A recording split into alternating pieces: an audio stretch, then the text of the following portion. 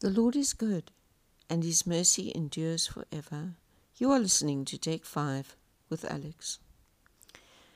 Someone was speaking to me about their vision for their lives for the next few years, and I must say it was very impressive. It was even a bit intimidating. It was clear and precise, and much thought and planning had gone into it. When I was younger, I was always quite intimidated by people with very strong opinions. It always felt to me like I was a bit intellectually and emotionally disadvantaged because I could never seem to grasp how they could sound so sure of themselves, when a lot of the time it felt like I was floundering.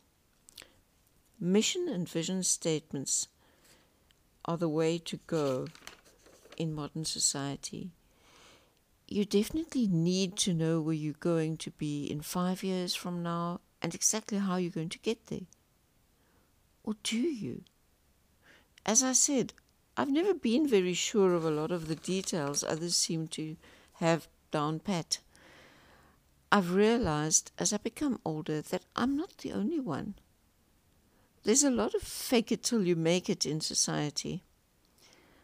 Some people just pretend to be very confident when they are really just as much at a loss as the rest of us. I've discovered that the only thing in life that I can depend on to always be consistent is God. Matthew 5 verse 37 says, Jesus said, "But let your yes be yes, and your no, no. For whatever is more than these is from the evil one."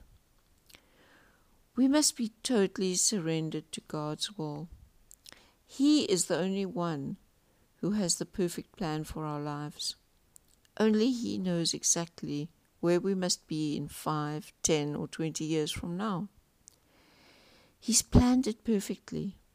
And if we say yes to Him, then we can live the perfect plan He has for our lives. We don't need to sit down and draw up a plan of what we think we ought to be doing. We obviously can plan according to what He tells us and guides us to do, but we don't have to put in self-effort. In fact, we must not do it in our own strength. We must know that God has a plan for each one of us, and that He will reveal only the part of the plan that we need to know at any specific time. He isn't going to give us the whole plan at once.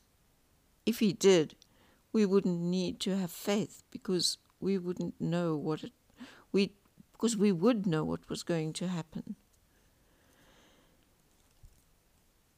It is more than enough for us to be yielded to God's will, so that He can use us as He sees fit. If we don't know what the plan is, what His plan is, if we really don't hear what His plan is, all we have to do is say, "Yes, Lord, I will be in your plan." And that's enough. Because if we are yielded to Him, we are going to experience joy and peace. Then we are going to be able to face all the challenges without fear, because we will know that we are in the perfect position that He has placed us. Isn't that where each one of us should strive to be?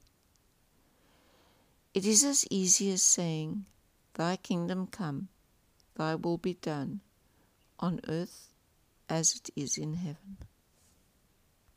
The podcast you just heard was made using Anchor. Ever thought about making your own podcast? Anchor makes it really easy for anyone to get started.